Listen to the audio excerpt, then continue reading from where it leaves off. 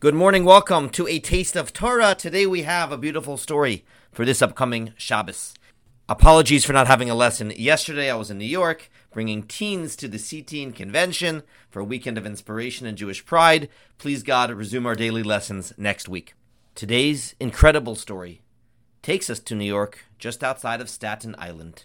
And the story was told by Stephen Amon, who says that he had a family tradition that every single year his wife would go together with her siblings to the Staten Island Jewish cemetery to visit her mother's resting place. And typically they would go before Rosh Hashanah, but one year she knew she would not be able to make it then, so even though it was a little bit earlier during the summer, she happened to be in the neighborhood. She was driving from New Jersey to Brooklyn, saw the exit and said, you know what, let's go to the cemetery now. I probably won't get another chance for some time.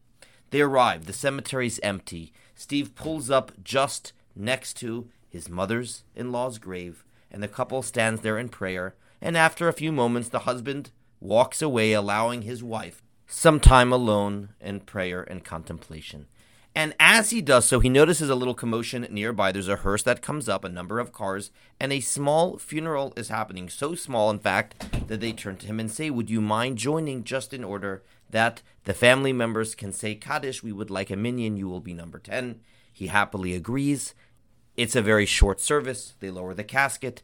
They say Kaddish, and everyone gets up to leave. And Steve says, we haven't yet covered the casket with the earth, which is part of a Jewish funeral. And they say, we've hired the funeral home to take care of it. Thank you for caring. And with that, they leave. And he stands there and he remembers what he learned, that this is not the way it's done. There's a big mitzvah to assist in all areas of a Jewish funeral and lovingly place the casket in the ground and cover it up with earth and to complete the job and not just allow a tractor to do the job. It should be another Jew taking part in this mitzvah. So he approaches the non-Jewish worker there and he says, you know what, allow me to cover it with a shovel instead. He says, fine. And Steve stands there for a good amount of time doing this work solo, schwitzing in the heat, and finishing the task.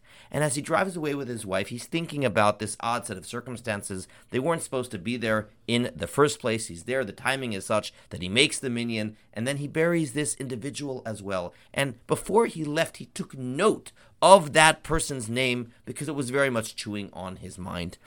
The next day, he happened to be speaking to a mentor of his. This was his old principal, his old head of the yeshiva where he grew up for high school and beyond in Baltimore, went to the Ner Yisrael, and he was chatting with him about the mitzvah that he did, about this experience, and again, wondering, was there more to the story? The person asked him, would you mind sharing with me the name of the deceased, to which he did. His principal, Rabbi Neuberger, almost dropped the phone. He says, Steve, you will not believe what happened. 55 years ago, you were a young boy growing up in Seattle. And at that time, there was no Jewish high school education. Your father was a committed Jew. He wanted to enroll you here in Baltimore. But he was struggling. He was financially, that is. He did not have a job. He had lost his job, struggling to feed his family. And he called me and says, can you please help me out? And I was trying to work with him on the tuition, but the money wasn't there. He didn't even have enough money for the one-way plane ticket. And I didn't know what to do. We were not in a position to be able to accept you for no cost, let alone pay for something like a plane ticket. So I started making phone calls. And I called this individual because I knew he cared a lot about Jewish education. And he was the one that single-handedly paid for your tuition for 4 years of high school. You were not his child. You were not his relative. He didn't even know who you were. But he paid for your years in school as if you were his child, and you grew as a Jew because of him. Steve cannot believe it. How come he never told me about it? He wanted this mitzvah to be anonymous. He wanted no one to know but Hashem. But the principal finishes off. But today, Hashem ensured that you would show up today to say thank you to this special man who in some ways is indeed your spiritual father.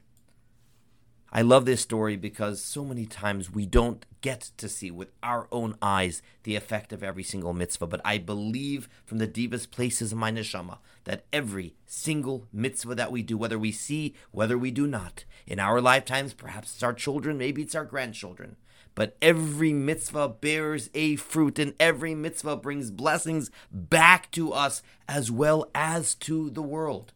Similarly, God Almighty will orchestrate our steps to allow us to be in that place where we are needed to do a particular mitzvah or opportunity. And when those come our way, we should embrace it, knowing this is our mitzvah, and there can be so much more to the story than we can see with our eyes. Have a wonderful Shabbos.